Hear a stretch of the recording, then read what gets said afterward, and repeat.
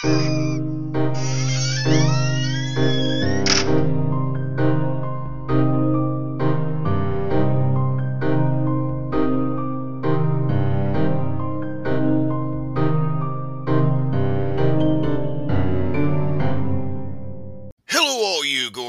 and horror hounds. This is Brett from Dimension Z, joined as I am every week by Greg of the Dead. How you doing, man? Doing good. Also joined by Razor Rob. How you doing, dude? Hey guys, how's it going? Good, and you know what that means? It must be a Romero movie. No, not exactly. He was on Shaun of the Dead. Yeah. He was on Dream Warriors. He's got some variety to him. But he loves Romero. And I was also on my favorite movie that I watched this year, My Bloody Valentine. Yeah, he was on My Bloody Valentine as well. But yeah, it's a Romero film. My bread and butter, zombies.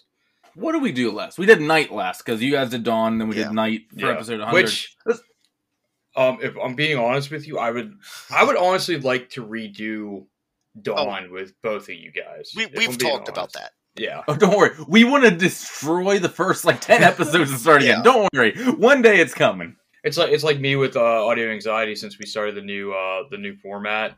I want to just go back and just delete everything that was just me rambling for 3 hours, but apparently people still like it. I think every podcast goes through that. Everyone hates their early stuff, but it's there. Whatever. Yeah. Except for the Kryptonaut guys. They love their Vegetable Man episode, apparently, still. But we're doing Day of the Dead from 1985. Written and directed by Pittsburgh's hero, George Romero. Yeah. Look, I know we say it every time we touch Romero, but hometown pride makes me feel good.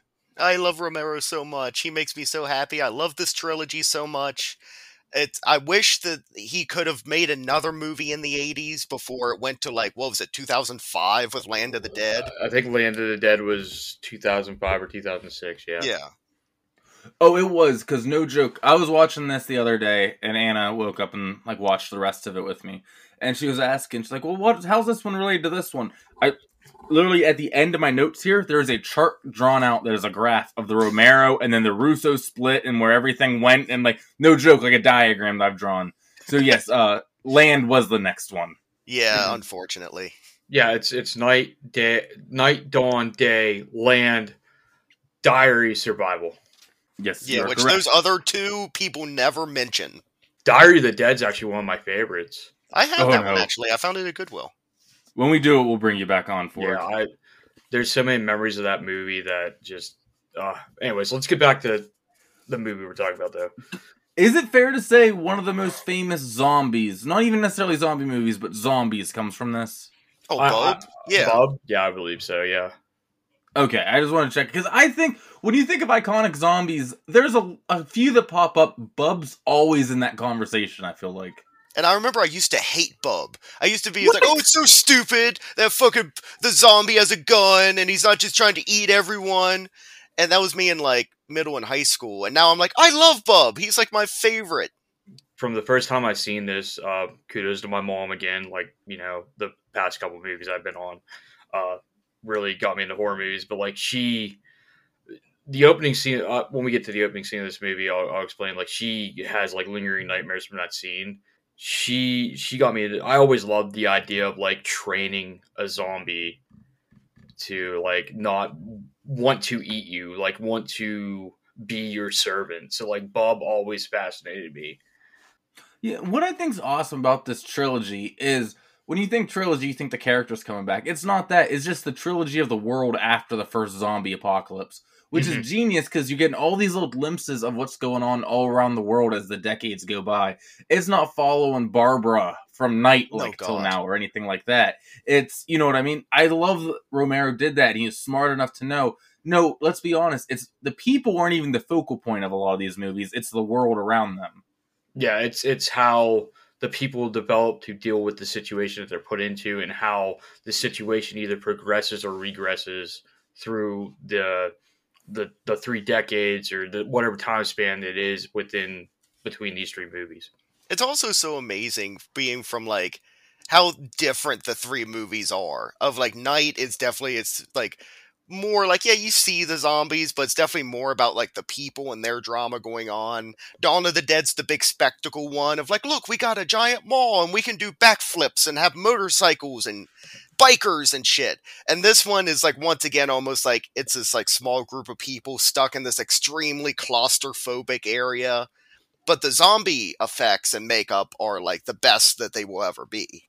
Oh yeah, Tom Savini really nailed it out of the park on this one. It's so hard to like think of what my favorite like Savini makeup movie is. This one might be it because there's so many like awesome little tricks. Like later on when the one zombie sets up, all of his guts fall out, and like just how different they all look. It's like I love Dawn of the Dead, but even he will say a lot of them I would just paint their face gray and the go shoo. And it's not only that; it's a lot of it. Like if you read like the special commentary and like all the interviews he's done about this movie, so they filmed in a converted mine shaft that was converted into underground storage in Lawrence County, PA. What was the name of the town? I had it in my notes here. Wampum, PA, in Lawrence County, which is up north above Pittsburgh. And it was so hard to keep everything fresh in like the humidity of the underground like area that they were filming in. So it's even more insane to think about what he was able to do in this movie with the special effects, because a lot of the stuff would just fail and like he'd have to constantly keep doing it. Well, speaking of the special effects, like you guys unlocked one of the facts I was most excited to talk about because I think it's genius, is the reason we get such good gore effects and everything. The studio's like, George, I know you want to work on your zombie trilogy. Here's $7 million to do it. And he said, well, what if we do it and we release it unrated and don't go through the MPAA? I know that's going to cost us money because certain theaters won't carry it. So what if I do it on a budget of $3 million instead of $7 million? And they went, okay, but you didn't have to worry about the MPAA at all. So that's why Savini kind of got to go wild on this one. Yeah. Good. It's not even like the big gory ones. It's like the subtle ones that really stand out to me. Oh, there's a super sad one in this one that I wouldn't expect to be sad, and it's the reaction to it that's the sad part, but we'll get there in a little bit. You guys ready to jump into this thing? Yes, let's record this fucker. All right. So it starts off with Sarah in this empty room, just this very cold, clinical, white, barren room with nothing but a calendar, and she's marking off the last days of October, staring at it, and zombie hands break through the wall and grab her. Of course, it's a nightmare. It's such an iconic shot of all the zombie hands breaking through. Also, you guys are probably like I am now, where I've seen this so many times, of I can now look and spot where the zombie hands are going to come out. Yes. I still jump every time. And this scene, my mom actually saw this in theaters. She was underage and she went with my aunt and her then boyfriend at the time. So this scene gave her nightmares even up to like the day that she had me in the delivery room in the hospital. She woke up in like a fever dream from like being in labor, and it looked like the zombie hands were coming through the labor room wall. Like awesome. Yeah. My mom. See, this was foretold from back then that you'd be on this one. Uh-huh. Yeah. Your mom just uttered, she's like throbbing. Instead of thinner. Did you say Robbie? Is that what you want to name him? Yes, I did not say throbbing. It cuts.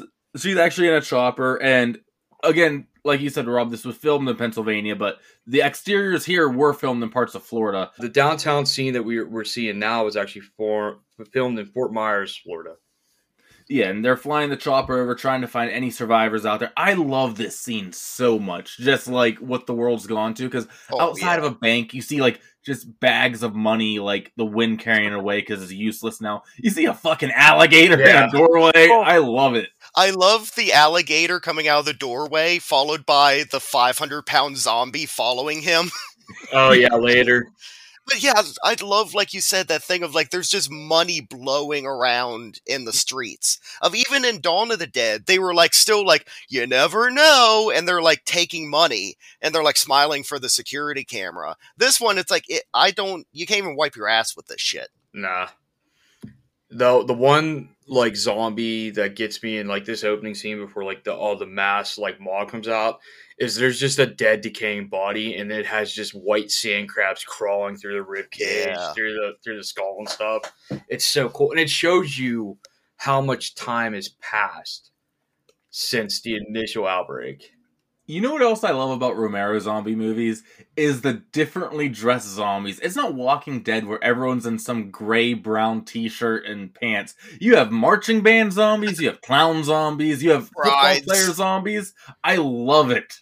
Oh, so do I. Of like, sometimes they're just naked because maybe they got killed in their sleep, and some people sleep naked. You know, they could have been in their bathtub. It's like in the first one, there's the old lady in the nightgown. Think, if it's early apocalypse, before people know what's going on, you get bit by some crazy guy in the street, you're going home to shower. So a lot of people probably turned while they were naked. Yes. But Sarah's out with the bullhorn yelling, trying to call for survivors. Hello! Hello! Over and over. And eventually the horde starts forming and going towards them. And they get back in the chopper and take off.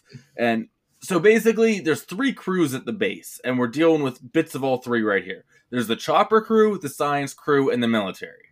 And Miguel, who's Sarah's boyfriend, military. Sarah, science. Everyone else right here, Bill and John, chopper crew.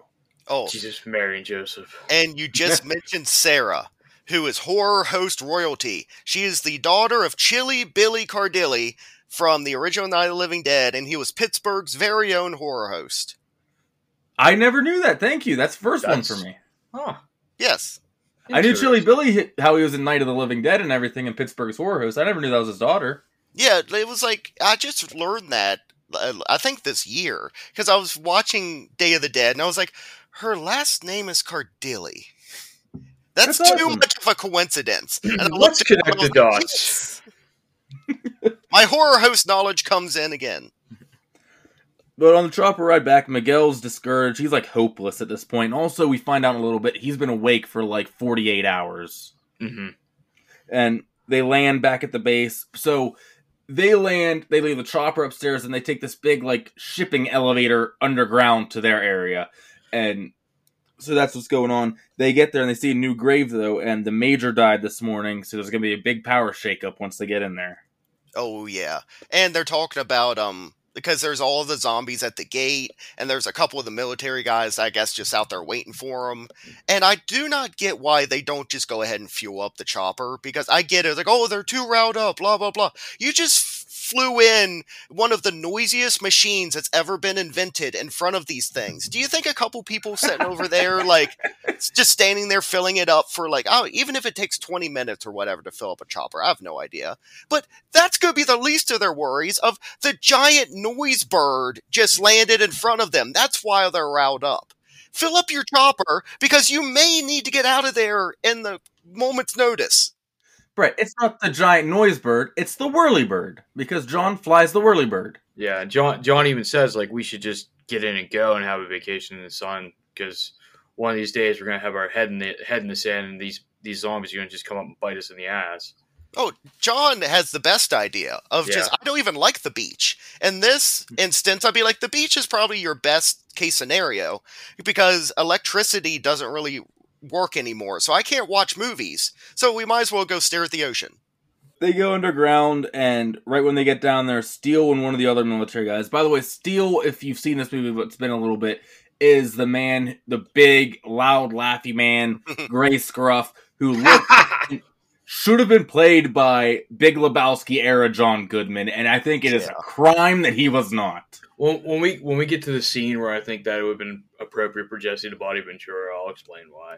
And it's also not like John Goodman in the 80s wasn't doing horror movies. He was in fucking Chud. Yeah. Dead's a step up from that.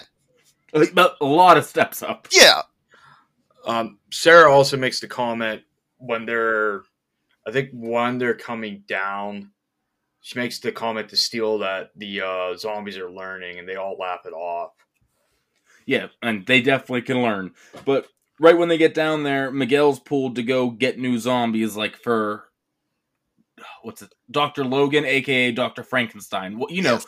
So the reason the military is here is they're guarding these scientists so they can try to find a cure or something out about these things. So the military will occasionally get new zombies. They have like a pen area of a ton of them in there. All right, now, do you guys know about the thing of, like, between night and dawn, it's supposedly only a few months? Yeah. Even though it's drastically different. Is there any kind of... Do we know how long it's been since dawn in this? I don't They- think so. I've never Yeah. heard. I don't think. They don't ever really give you a timeline. And I don't remember them ever saying anything in like this, like the commentary or the special features of like how much time has passed. Because No, that would be even when really they're talking interesting to about know.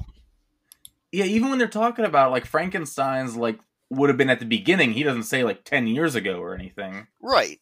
So now they're going to get the new zombies for the study, and Sarah goes with him because she's like, Miguel should not be doing this. He's exhausted, and he's using the pole to grab one. He drops the pole, and it almost gets one of the other guys, but they take care of it pretty quick. But Steele freaks out and almost feeds him to one of the zombies, like holding him over the pen and everything. They're like right at his hair, about to get him.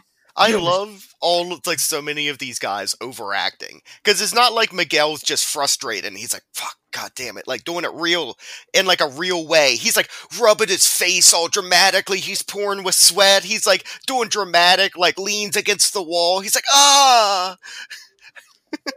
You almost killed Rickles, man. You almost fucking killed Rickles. Also, Rickles is so funny. I said, A little bit later inside, Sarah goes to give Miguel a sedative to make him sleep. I think he's at that point now where he's been so sleep deprived he's not going to sleep, and he's freaking out, doesn't want it. He slaps her, she slaps back, they hug, and then she sedates him from behind, and he's offended by this after she stabs him with the needle. It's like, okay, I'm going to smack you as hard as I can in the face 4 times and then take one from you. Oh, I'm sorry I hit you. Let's be lovey-dovey. There's no reason you should sedate me, even though I just assaulted the living hell out of you. And the only thing you want to do is sedate me with this needle. And now I'm hugging you, and I'm going to act surprised when you stick me with it? Exactly. Like, come on, man. I think he's legitimately going like clinically insane from like sleep deprivation at this time, though, too. Yes. Well, maybe he's just afraid of Freddy getting him. Oh, no one's afraid of him. This isn't Elm Street. What's the other scientist's name who isn't Frankenstein and Sarah? Oh, Fisher. okay. Okay. Fisher's talking to Rhodes, who's now in command, and he won't improve the working conditions for the scientists. You know, the whole reason they're there. He's like, nothing is sanitary. Half the results we get are rendered useless because we can't be sure. Evidence gets contaminated, everything like this. He's not going to help any of it. He's like, you'll work with what we give you. Sarah comes in, is also getting yelled at by the new leader, Rhodes. She goes to leave, and we get the classic, yes, sir, fuck you, sir. They're also discussing how Bill McDermott, the radio guy from the helicopter crew, he's talking about how he can't get anybody on the horn. He's using pre-World War II ham radios, and like Steele's like, well, maybe if you lay off the booze, McDermott, maybe you could figure out how to work it. And he's like, well, Steele, I won't have to lay off the booze because there won't be any booze to drink anymore if we don't get the fuck out of here. He's like, while there is still booze, I will continue to indulge while he's dumping his flask into his cup. I love that part. McDermott's like one of my favorite characters.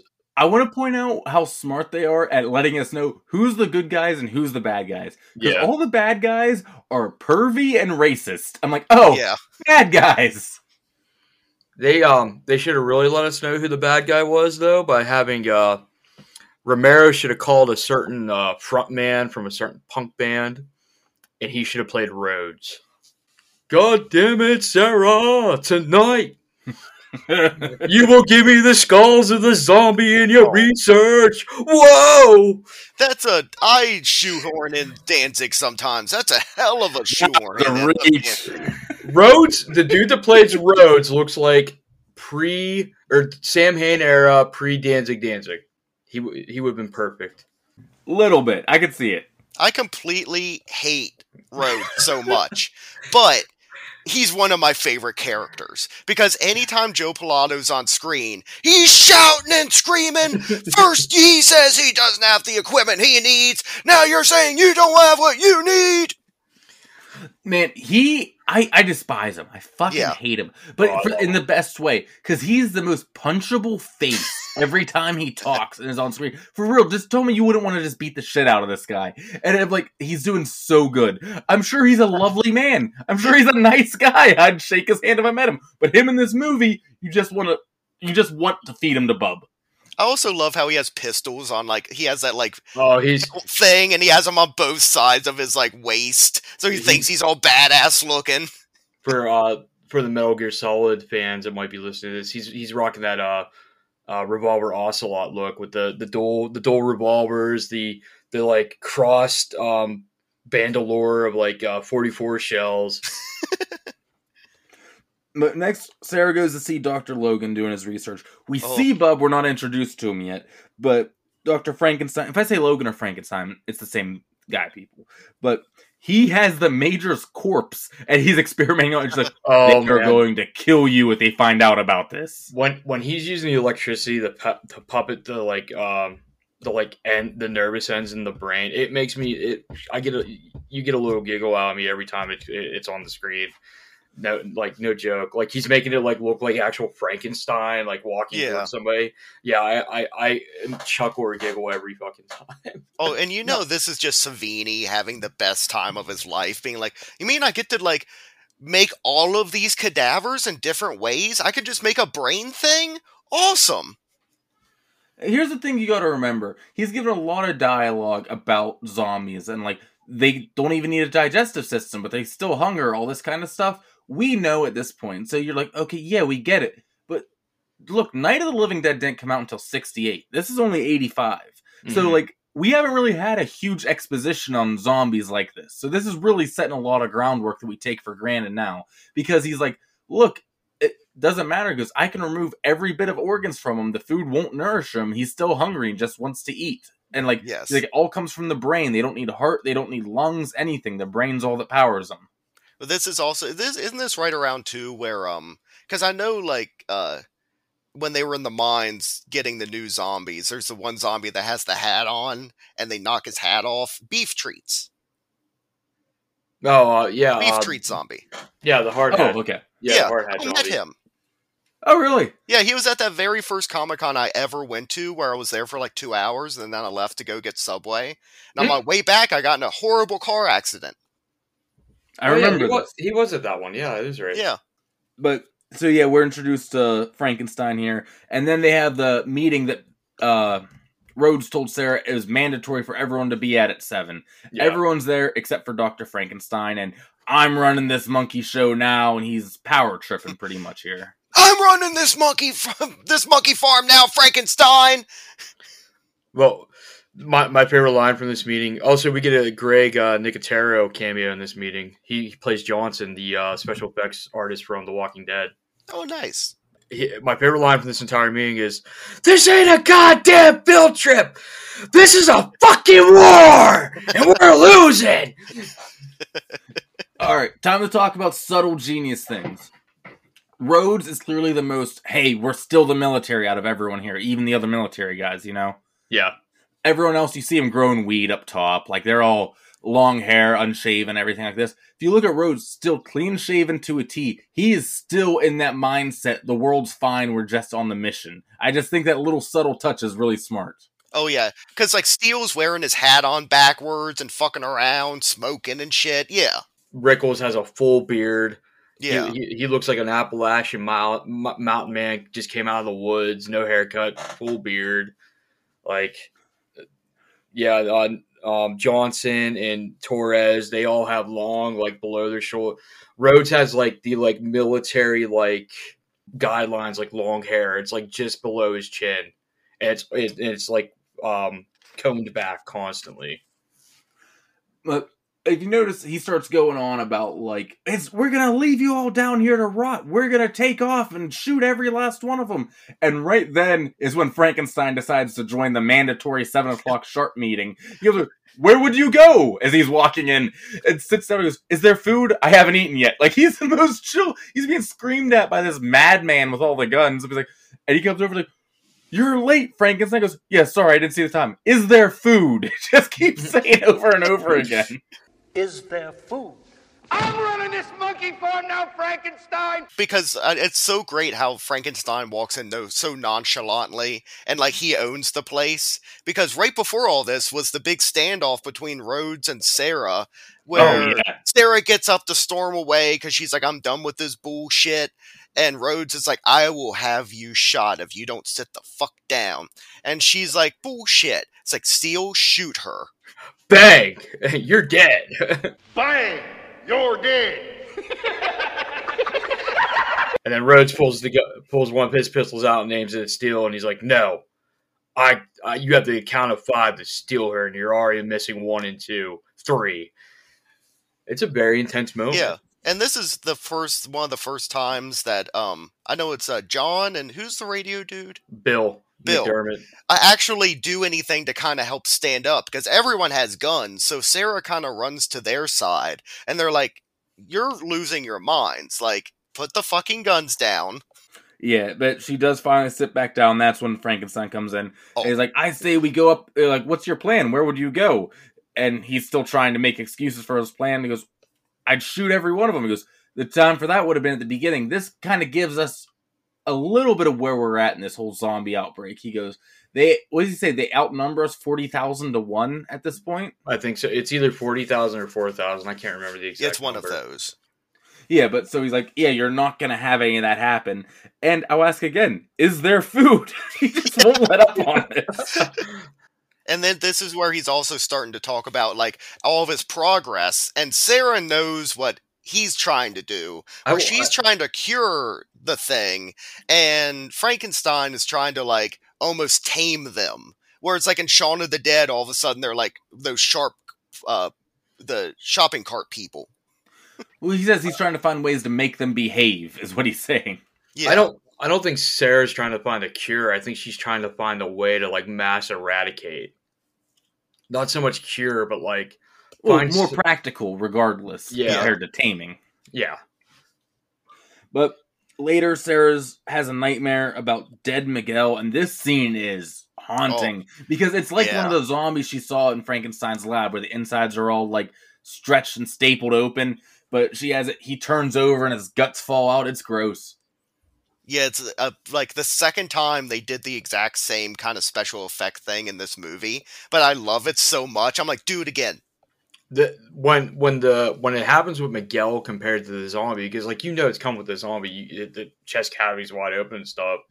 You don't know it's coming with Miguel until he rolls and it happens. Like, there's a lot of times if I'm not paying attention, it happens. Like, I just, like, happen to look up and see it happening in, like, real time. What for me, I do gag a little bit still.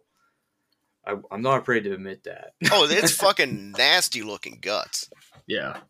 She ends up kicking Miguel out for the night, and then she leaves, and she's all mad, runs into Bill in the hallway. He takes her to the Rip, which is the best thing. It's a little camper down on the bottom where the chopper crew hangs out. So two thoughts in this. Steel, Johnson, Torres, and Rickles are all fighting, and they all, like, almost knock her hell out in the hallway. And, like, that's where Bill catches her, like, escorts her through, and he's like, you look like you need a drink. Here, it's brandy. And she's like, no, I'm good. I love he goes, it's just brandy. It's just, she's like, no, I'm good. He's like, it's good for the heart. And she's like, it's shit for the heart, and it eats your liver. Yeah, I love that line. And then she takes, like, a slug, and then she does, like, a glug, glug, glug, glug. Like, she starts, like, half kind of chugging it. And he's like, oh, okay, now, Jesus, Mary, and Joseph, give me back my flask. I love how he's like, I just filled this one, and I have another one with me. and when they're walking through the mine shaft to the Ritz, a bat flies by, okay? And Bella? It's the fakest bat ever. No, you gotta see what we're doing next week for the fakest bat ever, but I know what you mean. But, like, this thing, it's like the highest pitched bat noise that, like, play through a speaker, and it's on a line, and it goes through, and you're like, ugh! And it happens, like, 3 times in the movie, the same spot with the same bat. I'm just like, why? They keep interrupting Lugosi's sleep. What is he supposed to do? Down there, John's talking about all the records they found, and basically it's a long way of saying what they're doing is a waste of time, and sometime in the future, people are going to be going through their studies long after they're dead. He uses a line here. This is a great big 14-mile tombstone. And This is a great big 14-mile tombstone! And then it does like the big like echo throughout. So, real quick, if you don't know my thing, I do a music podcast called Audio Anxiety where we review music. There's actually a song title by a horror punk artist, Shadow Windhawk, called 14 Mile Tombstone. And in the song, he actually talks about when George Romero passed, he went to the viewing and the funeral. He was so inspired through his art from Romero that that's the name of the song that he wrote to honor George and the experience that he had watching him get laid to the ground. Oh, that's upsetting. Yeah, it's a really good song, but yeah, it's called 14 Mile Tombstone. So this line now, after you put that out in 2018, always stands out to me. Before it was kind of like a throwaway line, like okay, John's trying to make its point, but after that happened, like it's an interesting line now to me. But Sarah goes back up to the lab, and Frankenstein's saying how they need to be rewarded or else there's no reason for them to listen, and he's making progress by rewarding them. We don't see what that reward is yet, but we'll figure it out. And that wasn't very nice. Think about what you've done. Lay down one of the zombies. A hard hat zombie, yeah. Oh yeah, that's beef treats. Yeah, because this is where she comes back up to Fisher, and he's like, "I've tried everything. They give us these MRE beef things, beef treats, and they won't eat it at all. But apparently, Dr. Frankenstein's getting them to follow him. They're eating whatever he's giving them. He's going on this huge spill." And that's where beef treat, I think he gets the name as the beef treat zombies. And I love how Frankenstein's like, "No, that's not very nice, is it? Now you're going to sit here in the dark and you're going to think about what you've done." And he like shuts off the light and it's like, "Oh." And like it gets really quiet and they're like, "Oh, it's like, no. "Oh, I'm in trouble." Yeah. Back to the scene with the Ritz. John puts a religious twist on the whole zombie apocalypse. That comes up in every single Dead movie, so just wanted to make note of it. Oh yeah, when hell has run out of room, the dead will walk on the earth. Yeah, we know. Oh, I love there also. All John keeps talking about is like wanting to go to a beach, and he found the one giant beach picture, and he just sits in front of it in his lawn chairs. This is where we're introduced to Bub.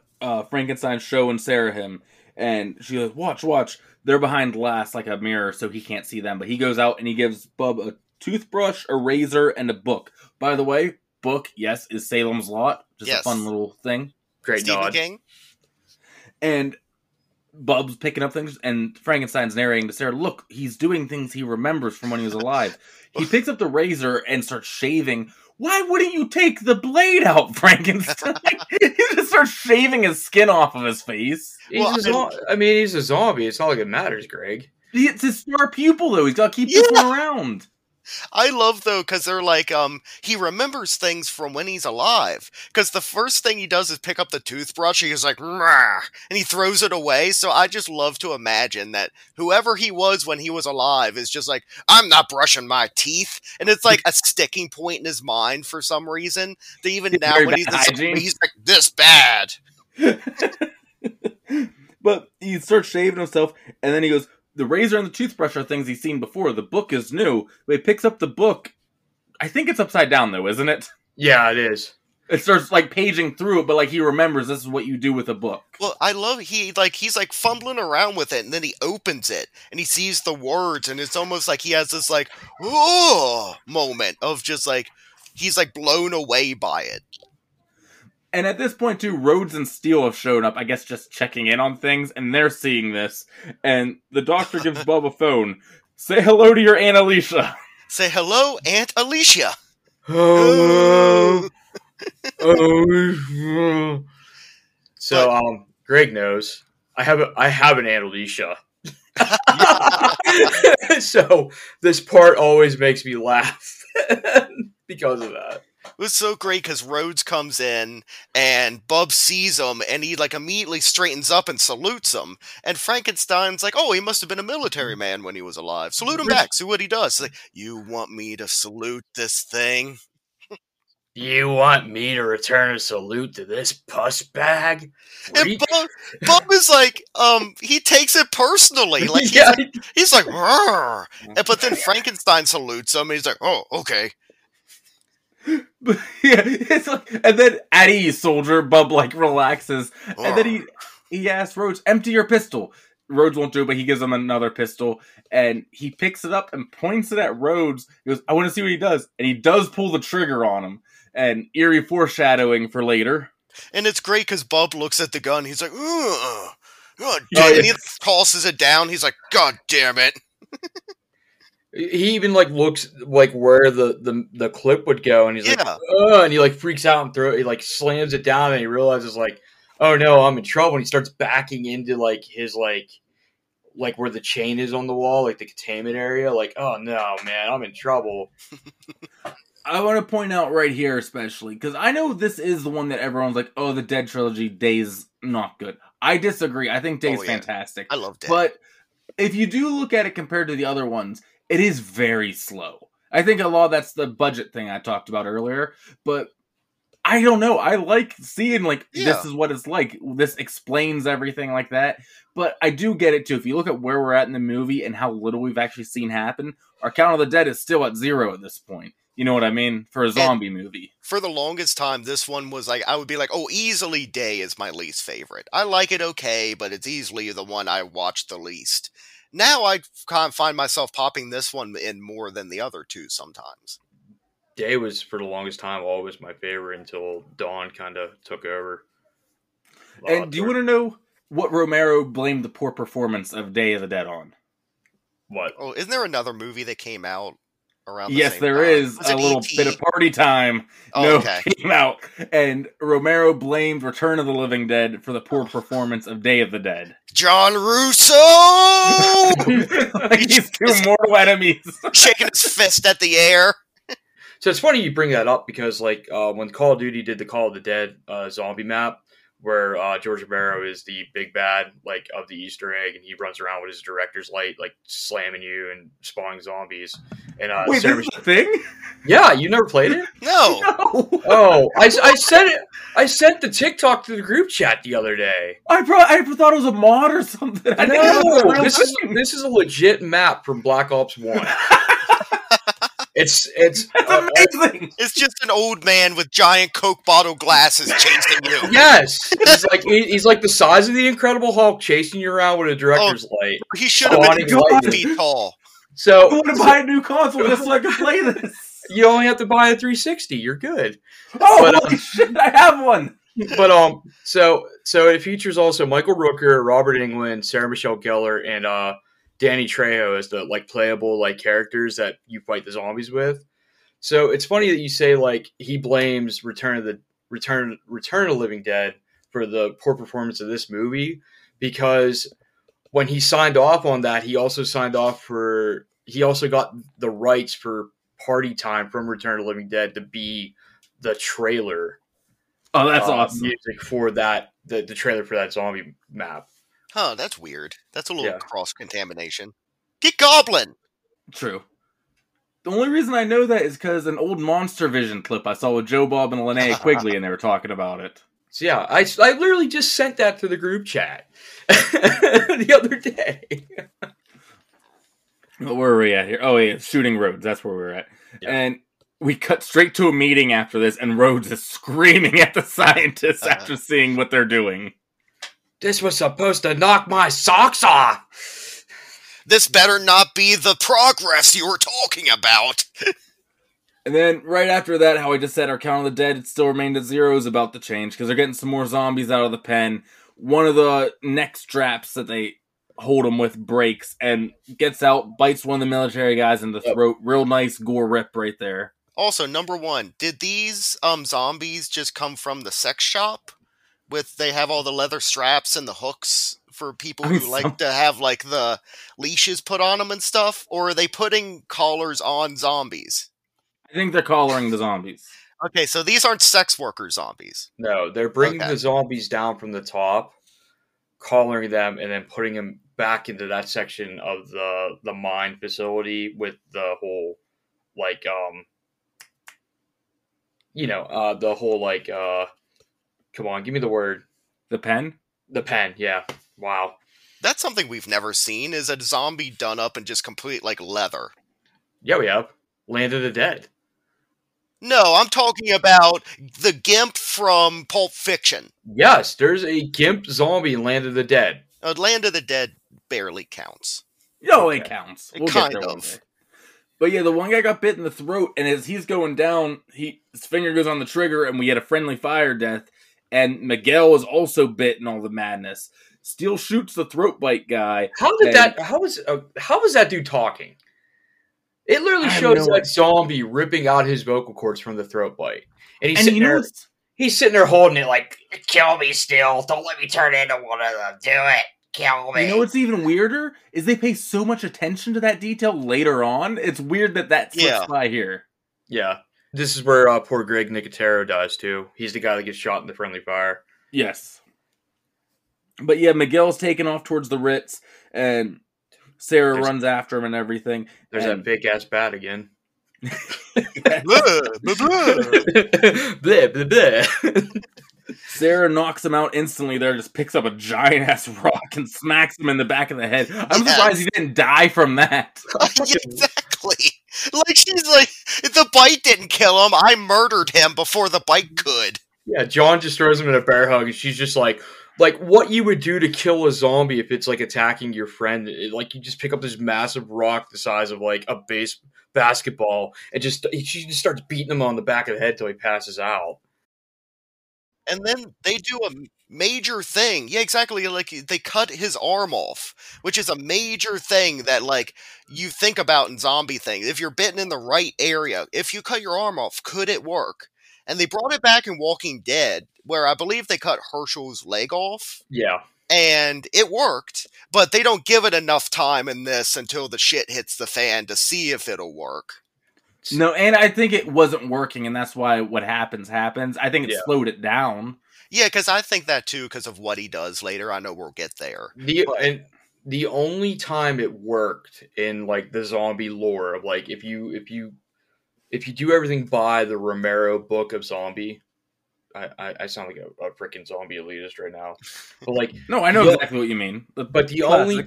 The only time they portrayed it as working was on The Walking Dead with Herschel. Yeah. Every other time where it's been a bite in the arm, a bite in the leg, and they hack it off and they cauterize it, that person's always turned. And I think besides The Walking Dead, they do that because here, later on after this happens, Miguel still looks like he has the fever that overtakes your body. Yeah, exactly. You. So that's why I think it just slowed it down. Yeah. I think it's because Herschel's just so wholesome and he was such an amazing character. They're like, we can't kill Herschel. Not yet. Everyone still likes the show. Wait until everyone hates it to kill him. But the military shows up because Steel saw him get bit and everything, and the chopper crew pulls their guns, and we have a standoff here. Well, Rhodes has because it's the standoff, and Rhodes has the great line of, that would be doing him a favor. Do you think he wants to turn into one of those things? And also, he's, like, insinuating that Sarah's gonna have sex with his, like, corpse. Yeah, it's... maybe some of us can get a turn. It's not good. This is the second Jesus, Mary, and Joseph out of Bill McDermott's mouth. Am I correct? Did you count them this time? Yes, I counted them because, okay, so me and Greg have a friend named Steph, and when we were in high school, we were obsessed with horror movies, and this was one of them. And for some reason, I don't know why, and Greg brought up a good point when I brought this up to him. Bill doesn't have a lot of lines in the movie, and it seems like there's a good ratio of other lines to Jesus, Mary, and Joseph. But for some reason, we always thought like he said a line and then Jesus, Mary, and Joseph right afterwards. Like we'd walk around, we'd see awkward shit happening around us. We'd look at each other and be like, Jesus, Mary, and Joseph, like fake taking a swig out of a flask. Like, so like, yeah, this is only the second time it's used in the movie. Not nearly as many as you were thinking. No, I thought it was every other line. So the guns are pulled on each other. We have the standoff, and they finally leave, but not after. You're not getting anything else from us anymore, and all this kind of stuff. They take off, and I love this. Like, Sarah held it together, was badass this whole time. The second they leave, she finally breaks down, like she was holding it back the whole time. Yeah, well, think about all that's happened to her within like 10 minutes of her boyfriend gets bitten, runs away from her. She has to chase him down. She has to cut off his arm, then cauterize it. He's screaming. Now here comes who does she hate more than Rhodes in the military in this movie? No one. So here comes the worst people in your world right now, shoving guns in your face. Now you're in a standoff. Still wondering, is he going to live or die? He's still just laying there in the dirt. You just smelled his burning flesh up through your nose, heard his blood curdling screams, and the life leaving his eyes because he passes out from the pain. She smells his burning flesh. It's like, I could really go for a pork chop right now. The last two scenes here with the pen and then the standoff really remind Steel. Like, you guys think Steel should have been John Goodman, but it's these last two scenes here that I feel like Steel should have been Jesse the Body Ventura, because it reminds me a lot of his role in another horror movie that he was in. Yeah. Featuring Arnold Schwarzenegger, called Predator. Oh. I was even gonna ask, I was like, which one's that one? Who's Jesse the Body? Which one is that one? I don't have time to bleed. This sure will make you a sexual Tyrannosaurus. Is he the one that was the governor? Yes. Okay. Well, one of the people in Predator that was a governor, yes. Okay. But they leave and everything. Bill and Sarah are going to go back to the lab for supplies, and they go, and I love when we cut back to the lab here, because this is where Dr. Frankenstein is playing music for Bub, and he's showing him how to turn the player on and off. I love this scene so much when the music first comes on the headphones and everything. I don't know what the song's called, but it's like the perfect song, because it's that like song, and Bub is looking like he's like feeling extremely motivated at this point. Like, I can do anything. Like, the universe is exploding. It's the opening scene to 2001: A Space Odyssey, and the chimps are beating shit with rocks. I always feel like he starts conducting, and then he puts his arms back down. Like, there's a split second where he's picking his arms up, going to touch the headphones, and as he's putting them back down, he starts conducting, and then he just drops them. I thought he was just full of joy and almost shaking, hearing the music. And then it's the great thing, because Dr. Frankenstein shows his finger and turns it off, and Bub's like, he holds his finger up to his face and waggles it around so he follows his finger and everything. There's also a great little tiny thing right there before all that happened too, where Frankenstein goes to adjust his headset, and Bub for half a minute is like, wait a minute, food. You smell good, yeah. And then Frankenstein looks at him almost heartbroken in a way. He's not scared. It's almost like, Bub, it's me. And Bub's just like, oh yeah. Yeah, I'm not mad, I'm just disappointed. Yeah. Exactly. Before that, we had, because Sarah and Bill came back to the facility to get morphine for Miguel. And so they go to the combined lab. They're all combined lab, not the special side room for Bub, but where they're all doing research together. Fish, her, and Frankenstein. And we see a zombie baby for the first time in the series. And Bill's like, Jesus.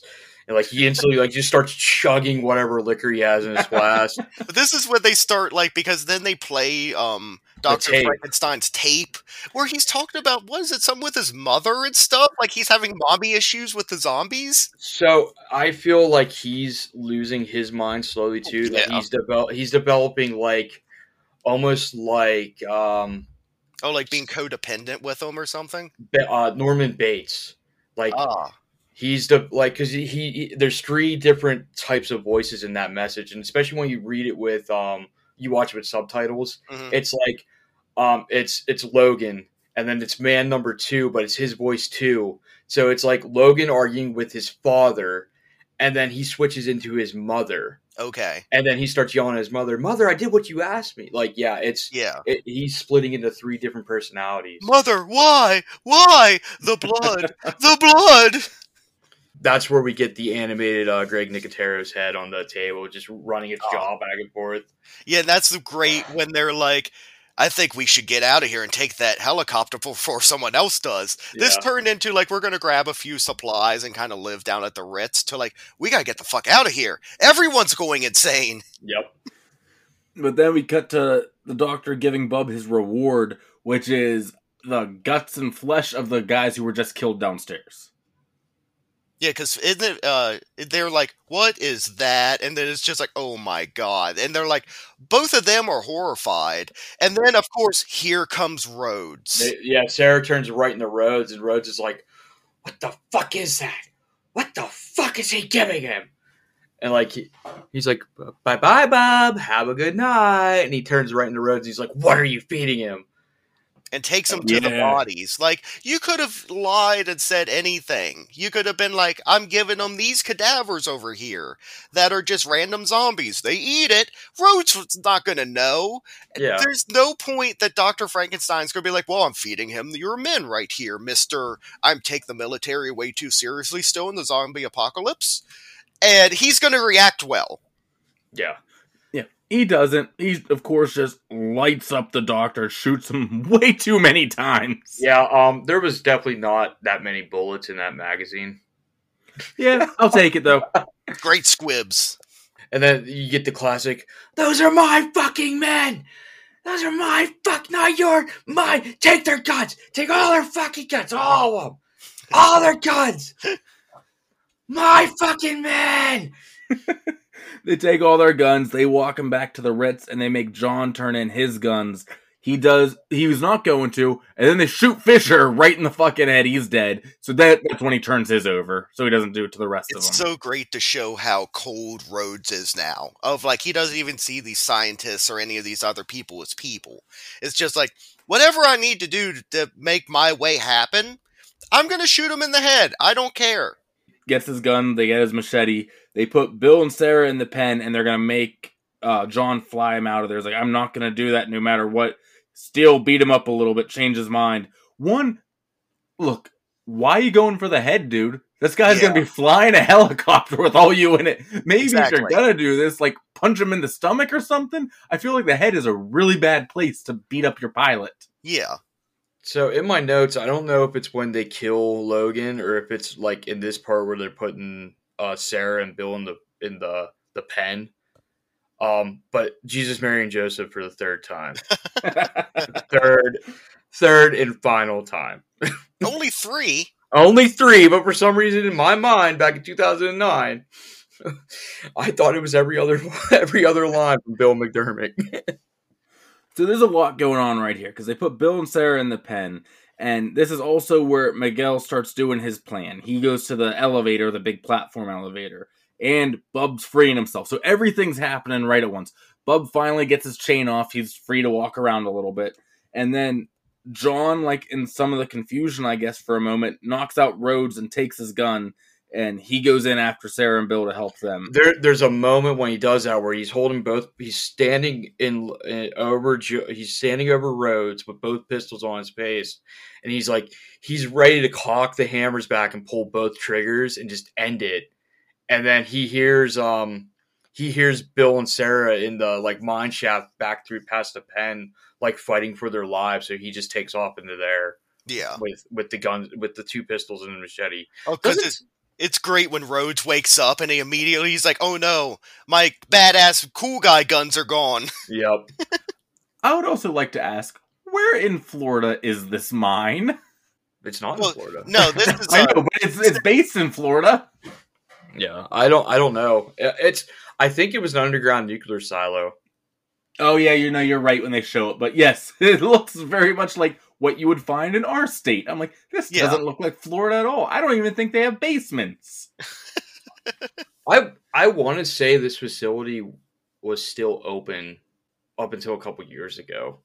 That'd be cool to see it. Was this also too where like, okay, Bub is free now, so he's wandering around. He walks up to Dr. Logan Frankenstein. He's like, like showing him the chain, almost proud of like, look what I did. No, I'm free. I think it was Dad. Like he's like looking at Logan as like his like dad or like whatever. Like, help me. And he's like, I didn't mean to do this. Like, fix it. Like put me back. I didn't mean to. Don't be disappointed in me. And I've never thought in a million years I would feel so sad for a zombie. Yes. When he sees that Logan is dead, and it's like, like you said, like, Dad. It's like, wait a minute, something's wrong. And then the zombie cries. Dude, I'm legit getting emotional at this point when I'm watching it. I'm Yeah. like, why am I this sad about this? Like, I should Bub. not be like on the verge of crying about a zombie finding a scientist dead. Yeah, like every time Bub gets like, and he starts swinging the chains, beating it off the doorway. Like, yeah, I get a little bit of a welling up inside me, and I'm like, Rob, it's a zombie. Yeah, this is so great because Bob's pissed now, and he turns around and he sees the handguns laying on the ground. He's like, I know what these are. These ones have the bang bangs part in it. Meanwhile, back in the pen, Bill's defending him and Sarah with a shovel. He does an awesome kill with the shovel through an open mouth of a zombie. He like picks it off and it like rolls, and then they run away. And as they're running away in the background, the zombie's head's in the forefront upside down, and the eyes are still moving back and forth in it. I love Second zombie I feel bad for in this movie because it's not even like they killed the zombie. It's just the top of a head now to lay there forever until it finally just rots away and dies naturally, how zombies, I guess, do. And then the next zombie hit happens, and he he barks. Yeah, this is fucking Tim Allen. And then he picks up his flask, and he goes to take a drink of it, and like it's like the most disappointing look on his face in the entire movie. He's like, "Shit, I'm out." And he is like looking to try to get like the last like drop out of it, holding it upside down, shaking it. And remember, while this is all going on, Miguel's plan has come into full effect. He's gone up the elevator, he goes and he breaks the chains, keeping all the zombies out, and then goes back and lays on the platform, and they all start swarming after him. There's a metric fuck ton of zombies on this platform with him. Yeah. They start biting him, he's in extreme pain, and then he clicks the elevator down. When they heard the elevator going up, by the way, that's why Rhodes is on his own, because Steele and Rickles go running after the elevator, and the controls to bring it down from the inside are ripped out. And I love Steele yelling at Rickles to fix it. He goes, "Fix what? There's nothing there!" And he's like shaking the book around. He's Yeah, like, I don't know. It's in here. Yeah, Rickles is like, "You can fix it. It's in here. It's in right here. Ah! It's in here. Still, it's in here. Ah!" This is also where this group of zombies that are coming down on the giant elevator thing. This is where we get clown zombie. There's football zombie. There's bride zombie. Cheerleader zombie again. This is where all the zombies start coming down. I love Rhodes takes off in a go-kart. Yeah. Little go-karts. I know that's how they get around, but just looks ridiculous in this moment. And there's zombies pouring in. I love when Also- it lands and you just see them all coming off that platform. Well, I love the one zombie takes a step too soon and falls. And then the rest of them get off orderly like you're supposed to. That dude got hurt. I bet. Yeah, he got hurt. And it's not funny because they only got paid $1 to be an extra a day. Yeah, they got $1. They got a hat it a that hat? said, I Yeah. was a zombie in Day of the Dead. And they got one of the Dead Walk newspapers. Yeah, Yeah. that was it. Yes. Imagine being like super hype and like, oh, I'm gonna make this look good, and you step and you fall, and then you like he broke a limb or something. I think. But you know what? Which zombie are we talking about now? Oh, Who's that the one guy. that everyone saw in that moment? It But stands like out. he doesn't capitalize on it. Like, yeah, I'm the zombie I'm the dude, the zombie that fell off the platform Well, don't let them know because they'll be charging $50 at the next con. and selling the broken arm X-rays with an autograph. But so all the zombies are pouring in, and the ones from the pen have been let loose now too. So they're pouring in from both sides. I love that you can tell the difference between the pen zombies and the outside zombies too, because the pen ones are all covered in dirt and everything. Yeah. Mhm. Rickles goes down first, and this is what I was talking about with the vocal cords. How you're saying, how is he still talking? They pay so much attention to the vocal cords here because we get this awesome head rip where they just rip his head off. Oh, that's Oh, not Rickles, other guy. But still, Nah. one of the military guys. Yeah, His head ripped off. yeah, I can't. Not Torres. One of the other guys though. Yeah, but But it's yes. so great. Because his vocal cords, he's screaming as his head's pulled off, Mhm. and his voice pitch changes as you see his vocal cords stretching. I'm like, that's genius. Why has no one ever done that before? That's just Savini just salivating, being like, I can do whatever I want. George just said, have fun with this. So I want to make the high-pitched vocal cord scream happen. I like the picture. That's the scene that was in George Romero's head when he goes, I'll do it for half if we can do it unrated. That's the Yeah. scene I picture he was thinking of. Well, that and the one later. And the cool thing is like the zombie like gouges the guy's eyes out as he's pulling the head off. So like you have that plus the neck just like pulling apart and like the vocal cords and all the tendons and all the skin just snapping slowly and like ripping. And then the entire time as the zombie's pulling away, his mouth is just going back and forth because he's still screaming. Yeah. So good. And then Rickles gets his eye ripped and he's torn apart. And then Steele's made it to where Rhodes is gone, but he locked the door behind him. He shoots the lock off and runs in after him. But he shoots one too many bullets out of the clip, but still has enough bullets to shoot the door, while a random guitar solo starts up. In the the music's great. He goes in, but the Horde follows him through the now unlocked door. He's in the hallway, and Bub takes a shot at him. He hides in another room. He's like, "Come on, Bub!" And he has his gun pointed at the silhouette outside the door. He's gonna kill Bub if it's the last thing he does. But he turns around, and there's a bunch of other zombies in there, and they get him. Yeah, they came through the back door of the office area. This is a behind-the-scenes thing that I saw of the actor playing Steele. Like, originally he was just supposed to shoot himself, I believe. But he's like, well, I want to make sure that the audience knows that deep down Steele's a good guy. So he does, like, the cross thing and then shoots himself. It's like, just because you do that doesn't mean now I forgive everything you did throughout the entire movie. Almost killing people in cold blood. Backing Rhodes throughout all of his stuff. Oh, you did the cross thingy? Oh, yeah, you're a good guy. Counterpoint, he's racist. Exactly. Out there. When he does that, come on, Bob, he does it like he does it trying to sound like Logan. Oh, yeah, that makes sense. Smart. Good call.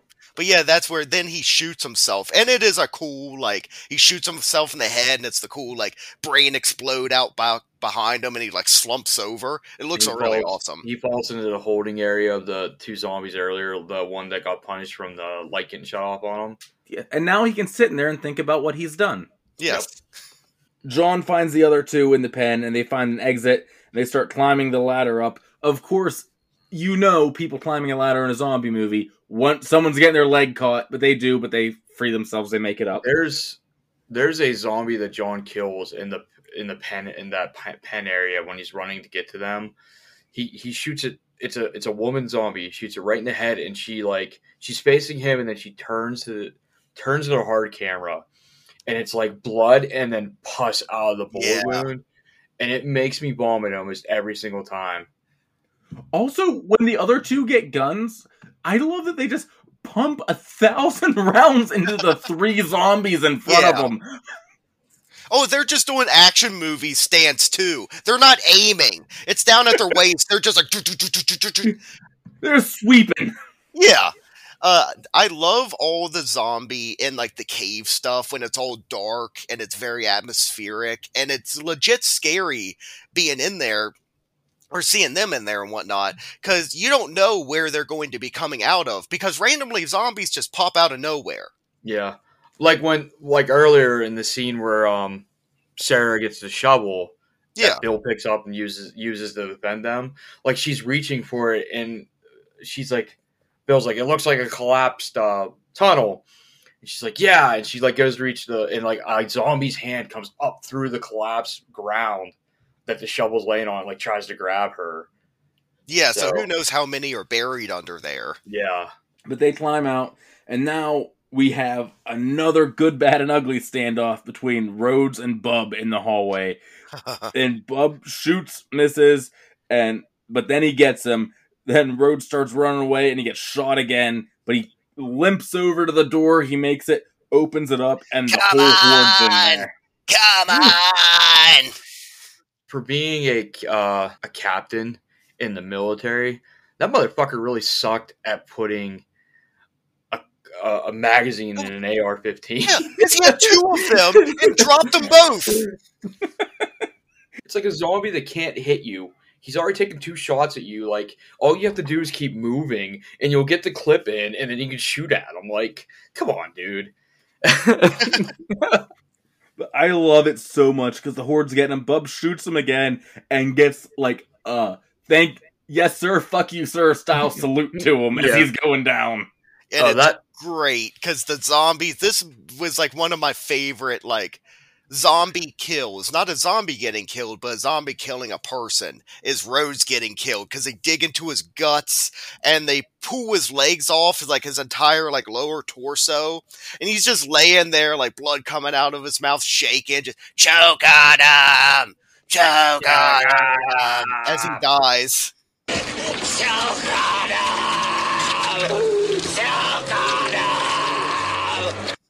and his voice does the thing from the guy earlier with the scream. Yeah, the voice modulation as it's getting pulled. So good. And then we just get all these shots of all the zombies now have overrun the facility, eating and like fighting over bits of food and everything. And it's like, I don't remember if the music's really like subtle or it's just quiet here. I don't remember. But it's so good. I love these sweeping shots of the facility now. The music's very like, it's like classic, like it's modern classic zombie like background music. It's like background goblin. Yeah. It's like Resident Evil, the video game, like when you're in the laboratory areas. It's that. Like they took that and put that in the video game. Like that's what the music is. And it's just that classic Romero zombie feasting scene. Well, it's almost like it sounds almost like sci-fi-esque. Yeah. Then our three survivors are running to the helicopter. They get on. Sarah's last to get there. Sarah's first to get there. Zombie in there scares her. Quick cutaway. Then wakes up on the island. Everything's okay. Bill hates seagulls. John's fishing. Bill's freaking out about the seagulls around him, trying to enjoy his booze. Now, Rob, I know you know cars. Do you know helicopters? No, I don't know. Okay, because I was wondering, how far can they go with this helicopter with the amount of fuel that they have? They're in Florida. Yeah, but like, shouldn't you be flying around more, trying to be like, well, let's find like a compound or something? Not like, oh, let's just stop on the beach and like, John's like, we could fish. John's like, we did it your way, damn it. We're going with my plan now. We're going to the beach. I'm sitting on this goddamn beach. I don't care if it kills us. If you remember, he in the beginning of the movie, the scene where they're at the meeting where they're talking like, where did you go? What did you all see? They're like, we went 100 miles up the coast, and then we came back this way and went 100 miles down the coast. So that was 300, 400 miles of travel on whatever tank of gas they had then before they filled up. So who knows? They could have been on some island off of Cuba. True. Yeah, because they talk about finding an island and whatnot. So, and that's another throwback besides like the throwaway line that McDermott has in one argument about. Well, still, if you haven't noticed, all the shopping malls and churches are closed. When they talk about the booze shortage. Oh, also, at one point, we get a very slowed down version of. Yep. And I heard it. I was like, "Yay!"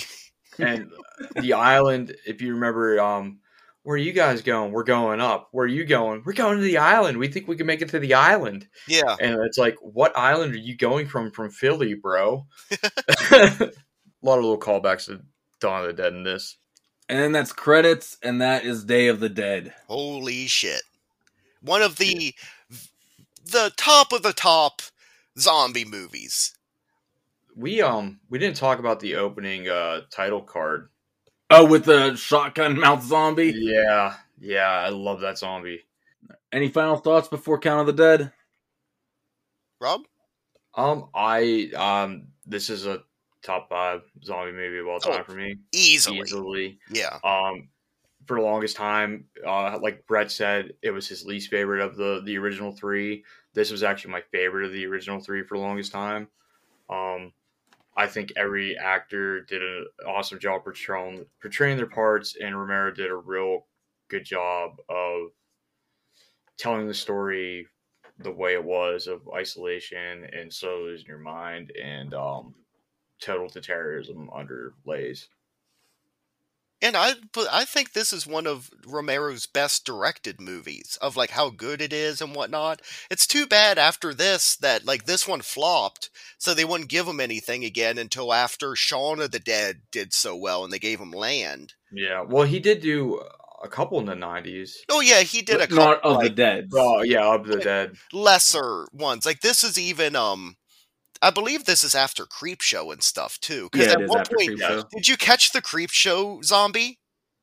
No. Yeah, you know the one where they drown and they're covered in seaweed. Yeah. That one, To that tide segment? you over. Yeah. Yeah, Yeah, it's that's- one of the zombies from that walks in. And it's like he's covered in seaweed for That's some the reason. one that first bites Steel. Yeah, Steel starts to die. Yeah, Oh, that's he's like awesome. he's got green pus and green algae all over his face and whatnot. yeah. I was like, Creepshow zombie.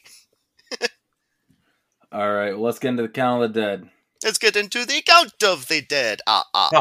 All right, throwing with our Count of the Dead's where we tally up all the deaths in the movie. Typical zombie movie rules apply, where we don't count zombie deaths unless we saw them as a live person first. And if you're turned into a zombie and you get killed again, still only counts as one death. Where do you guys think we got with Day of the Dead? Rob, you go first. I am going to say I counted it up last night watching it and recounted it. I did not go back through and rewatch all the death scenes, but I came up with 8. Okay, Brett, what are you thinking? I will go with 9 then.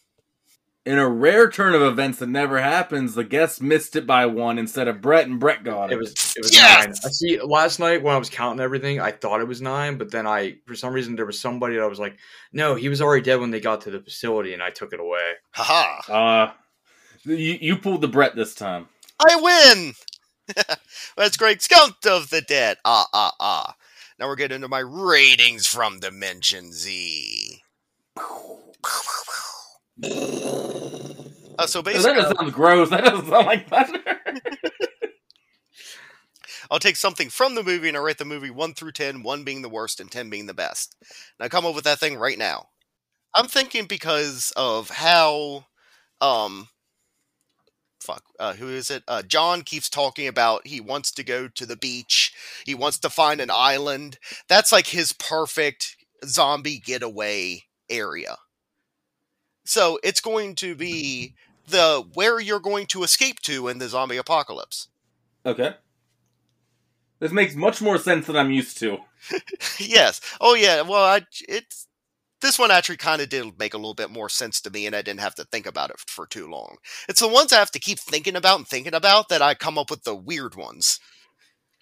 So number 1 version of where you don't want to be at the zombie apocalypse to go to escape the worst version.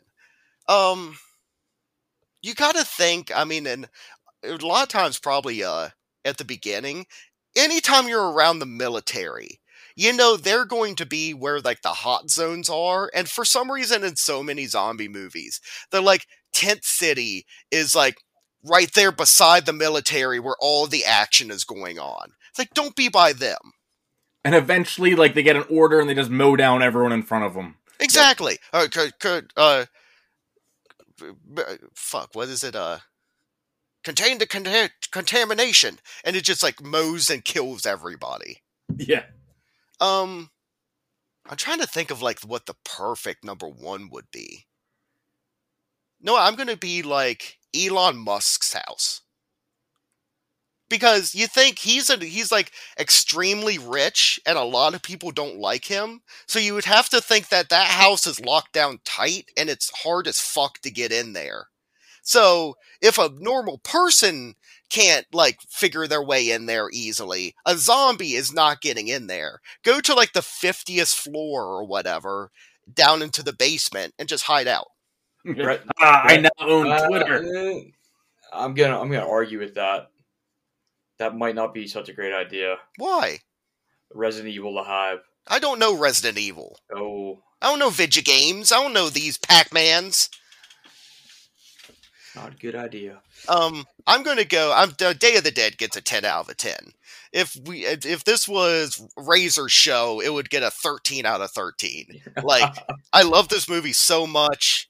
Every time I get to rewatch it again, it's always a joy. Like, it's just so much fun. I love the Romero original trilogy. Rob? Oh, I don't like being put on the spot. I didn't give it a pre-rating because I didn't know what Brett was going to rate it with. So I would say that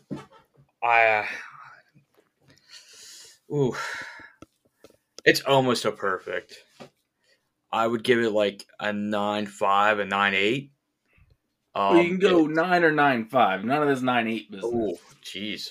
Okay, sorry. Jamie Noble got 9.8s. I know he did. We'll go with a 9.5. So this is a facility deep in the Appalachian Mountains. One road in, one road out. Plenty of woods, plenty of wooden barricades. A lot of good old boys with their AR-15s and stuff protecting you, keeping the zombies away. So you keep talking about good old boys and Appalachia and shit. This is gonna drop down in my ratings. They're like, oh yeah, what are they, fucking redneck West Virginia people? Fucking a 2. All right, I went a 9 places you would go out of 10, so I'd say like in Zombieland, the Bill Murray house. I'm going 9 out of 10. Ooh, that is a good one.